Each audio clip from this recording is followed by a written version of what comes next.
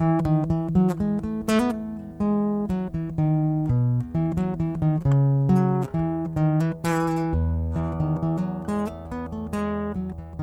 my friends. How are you today?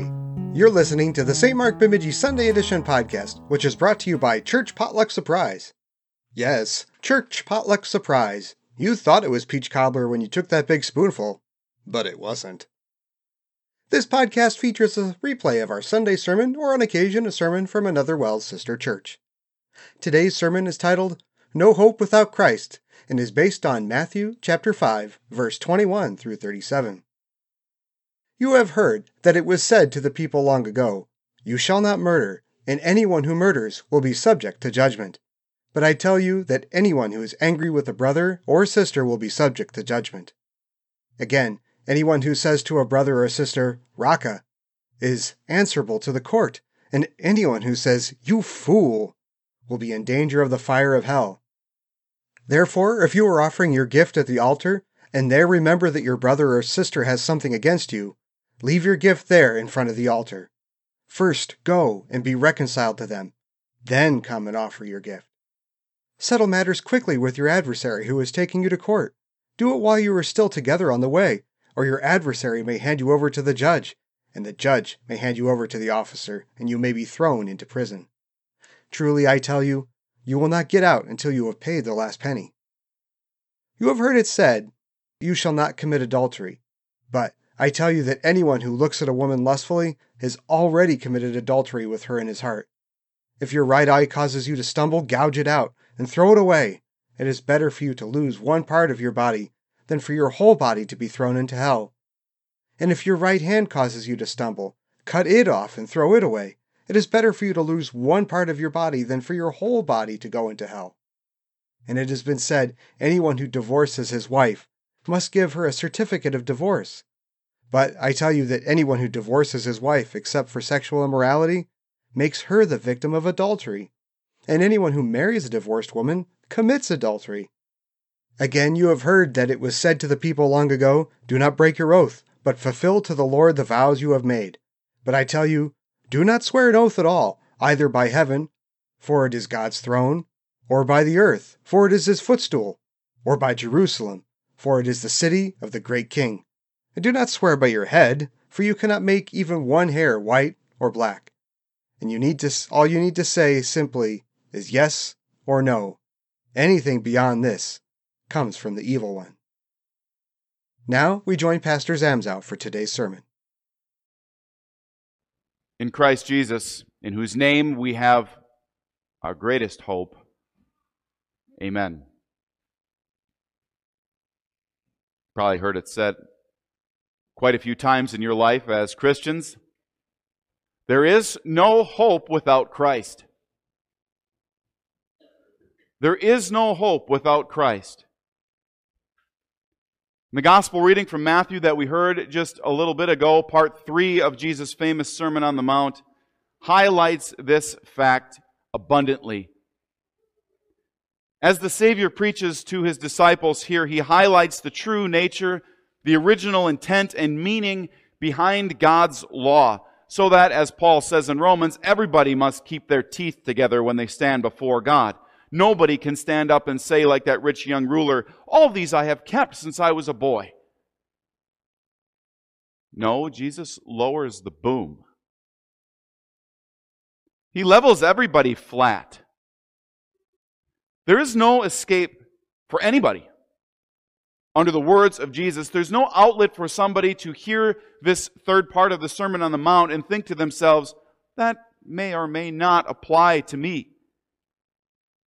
There's something for everybody here, and Jesus masterfully does this, and he proclaims heart-stopping, soul-rocking law to all in his hearing that day, and again here today.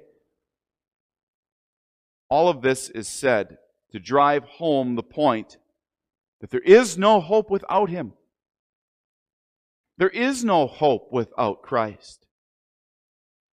Maybe you can picture the crowd sitting there, the crowd of Jesus' disciples, not just the 12, but many of Jesus' disciples, standing there or sitting there in the grass on the foot of the hill as Jesus preached that day. And as he goes on, they shake their heads in agreement as he begins to say that anybody who, you've heard it said that anybody that murders is subject to judgment. Yes, yep, we agree with that. We're all on board. But then this escalates a little bit quickly, doesn't it? Because what's the next thing out of his mouth? He says if you call somebody raka, which is kind of like dunce or empty head, you'll be subject to judgment. And then he says if you call somebody a fool, you're in danger of the fire of hell. Really? He equates murder with name-calling? Or a general hatred or dislike of somebody? This to stop the person who says, well, I've not actually killed anybody. I haven't driven a knife into anybody. Or I haven't, in our case, maybe I haven't shot anybody. I must be good. Jesus equates hatred with murder and says it's the exact same thing. And even now we might sit here and wonder to ourselves, well, come on, how can that be? Isn't that just a little bit extreme? I mean, I'm sure you've all seen those murder shows on TV, true crime or whatnot. Murder is gory. It's bloody. Hatred seems kind of clean by comparison. It can be a passing thing or change from person to person, from day to day, or from year to year. But where does the sin begin? Does the sin begin in the outward action? Does the sin begin by pulling the trigger or the slice of a knife? What is the chief desire behind murder anyway? Isn't it to cut somebody off from you so that they might not breathe the same air as you or in your general vicinity? To end them? To be apart from them? Isn't that the same as hatred? To push somebody away, to say that we can't stand them, to take up, I don't want to even take up the same space in the same room as that person. I can't stand to be around them for more than 5 minutes, even if that. So we want to cut them out of our life, or to cancel them, or to get rid of them. And we've all done that in one way, shape, or form with a friend, or a sibling, or a coworker, or a fellow church member, a parent, or a child. We know the darkness of the human heart. Parents, we've maybe been there at 2:30 in the morning, and you haven't gone to sleep yet, and you just want the crying or the whining to stop. And you know the darkness of the thoughts that go through your head in that moment, in the heat of anger, as hatred for your own child burns. We all readily agree, you've heard it said, abortion is murder. Yet how many of us in the darkness of our hearts have hated, murdered our own children? So Jesus says, if you're going to the temple, if you're going up to the temple and you've got your offering and think that everything is right in your vertical relationship between you and God, but you've got something against somebody, you're holding a grudge, or you hate somebody, you are dead wrong.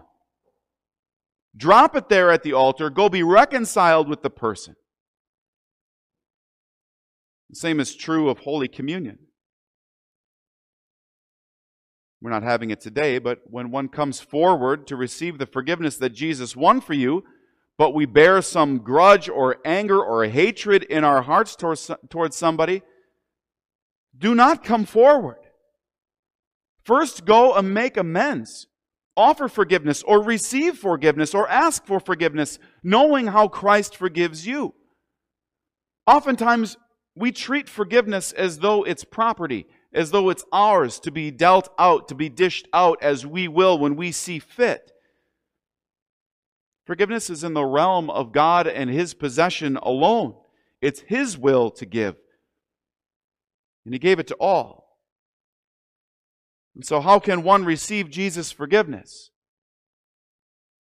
How can one come up and receive Jesus' forgiveness, His true body and His true blood, and still hold a grudge? Still hold some hatred in the heart for somebody else, a fellow sinner? No, rather remember that for you and for that other person, there is no hope without Christ. It's not just you that need Him. It's not just them that need Him. Both of you need Him. The Lord goes on to speak about, naturally then, the flow of thought about settling debts. He says, settle matters quickly with your adversary who's taking you to court. Do it while you're still together on the way, or your adversary may hand you over to the judge, and the judge may hand you over to the officer, and you may be thrown in prison. Truly, I tell you, you will not get out until you have paid the last penny. Jesus touches on something here that's very important to each and every one of our human hearts, and it's connected with the idea of forgiveness. Because naturally, human beings want what is fair.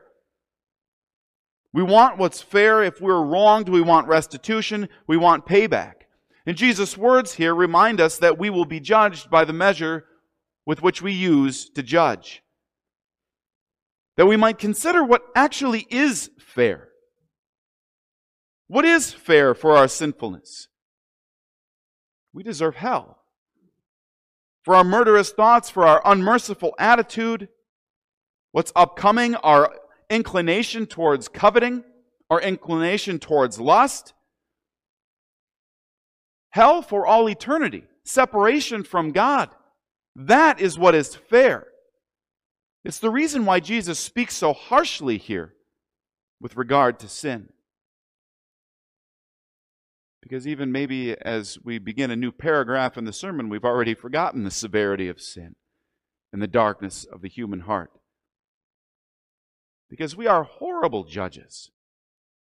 We are horrible judges when it comes down to what is sinful and what is good. We're awful when it comes to deciding whatever the lesser evil is. Christ makes it clear that it's all bad. It's all damnable. It's all horrible. That by rights we should all be cast away from God forever. But the reason He came, the reason He sat on that hillside that day, the reason He spoke these words to His disciples and to us as we hear them again this morning, the reason that I repeat them is so that we might recognize what an incredible thing it is He has done for us. To show us our great need for Him. To see how God is not fair in settling debts, but how He lumped the entire penalty for all of it upon Christ. Jesus lays out and clarifies the law and shows us the true depravity of the human heart. And He does so, don't take Him wrong, He doesn't do this to just shame people, but to show us how high the bar for perfection is. As God says, as we hear Jesus say, be perfect as your heavenly Father is perfect. Perfection means keeping the law to the letter, and that doesn't mean in some outward, superficial way. That means to the depth of the way that Jesus is teaching here. Hatred is murder. Or as we'll hear in a moment, adultery is the same as lusting. Jesus doesn't skirt around it or under it, but Jesus rather shows us that this is how high the bar is set.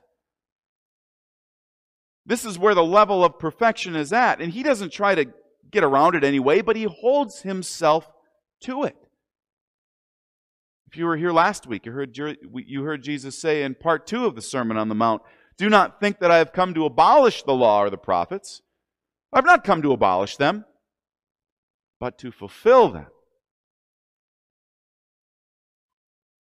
Because I can't. You can't. No one out there in the world can. There is no hope without Christ.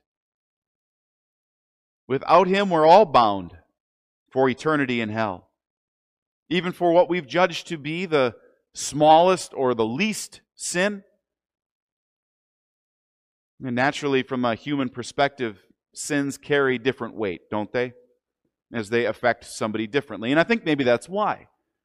We often think that sins carry different weight or some are worse than others. You might watch one of those true crime shows and think to yourself, man, that's awful. How could that person do such a horrible thing? At the same time, you might tell a fisherman's tale and the fish was this big, but you said it was this big. And we kind of say, well, it's not really the same. You know, there's a different weight or a different weight to sin. We can categorize those sins because sins seem more harmful or more public or greater or lesser than others.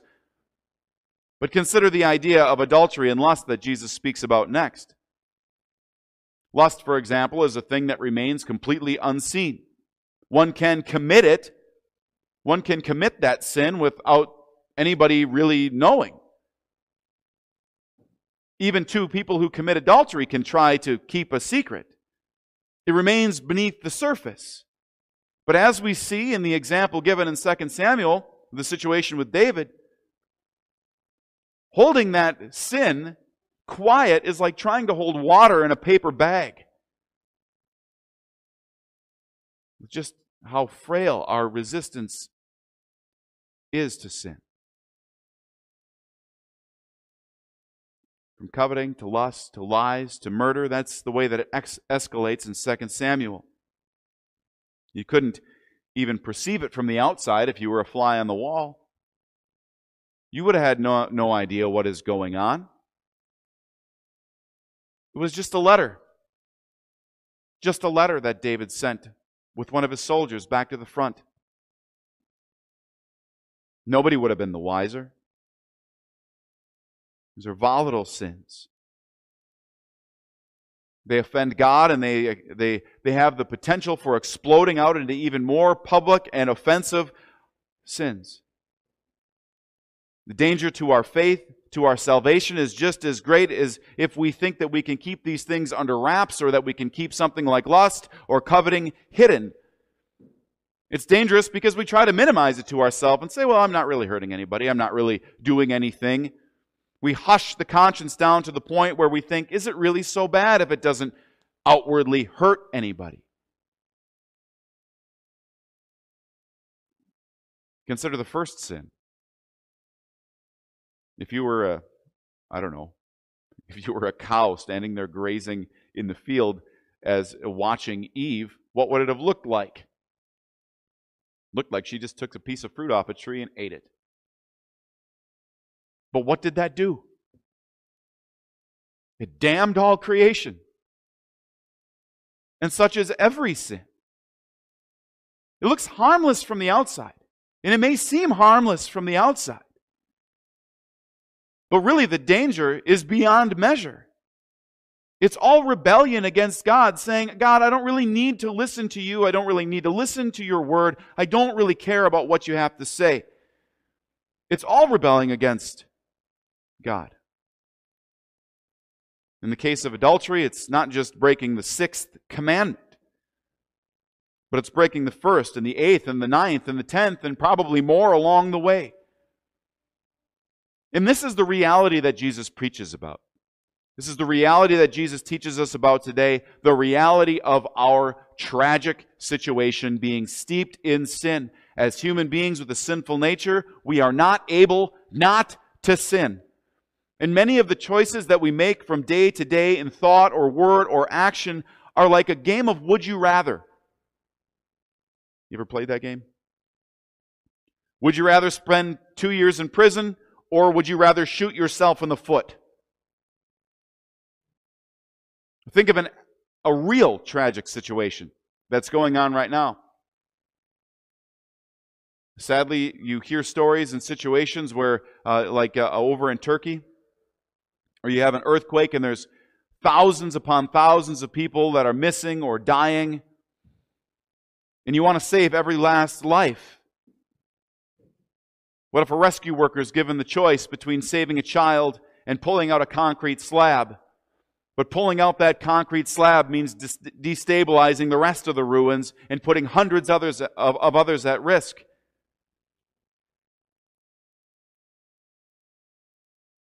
The reality of sin is just as tragic. It affects everything that we say and everything that we do. Every thought, word, and action. It affects even our best good works, making them all worthless. It affects our relationship with people. It affects our relationship with God. All sin is equal, no matter how minuscule or how severe we judge it to be. And it's why Jesus calls out for the drastic measures that he does so in the text. If your eye causes you to sin, pluck it out. If your hand causes you to sin, cut it off. Dissect the sinful nature. See the tragedy that it is. See the hopelessness in it for what it is. And see what sin drove the human race to do. Look behind me. It's up there on our wall.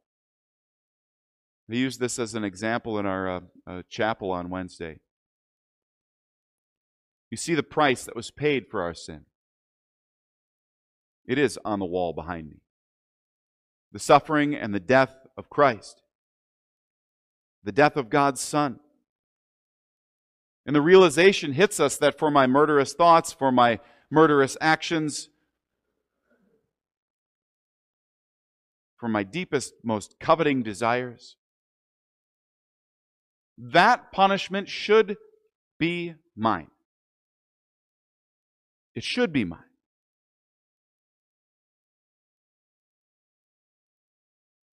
But now, look behind you. Seriously, look behind you.